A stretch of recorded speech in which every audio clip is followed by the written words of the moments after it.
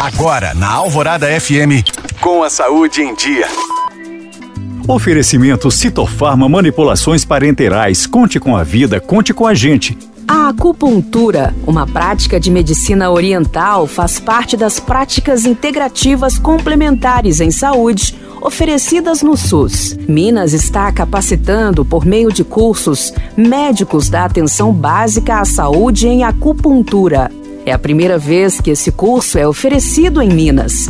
As práticas da medicina oriental colaboram tanto na saúde física quanto na mental dos indivíduos. A acupuntura trata desde a ansiedade, estresse, sono e humor, a dores de cabeça e dores articulares. A pessoa que se interessar vai ser acolhida e avaliada na unidade básica de saúde, seguida da análise por um profissional médico da introdução da acupuntura no tratamento. Segundo profissionais de saúde, a acupuntura é uma técnica extremamente simples e não traz grandes efeitos colaterais quando realizada por pessoas bem habilitadas. Médicos especialistas em acupuntura destacam o impacto dessa prática na saúde da população, sendo considerada uma opção de tratamento complementar ao tradicional.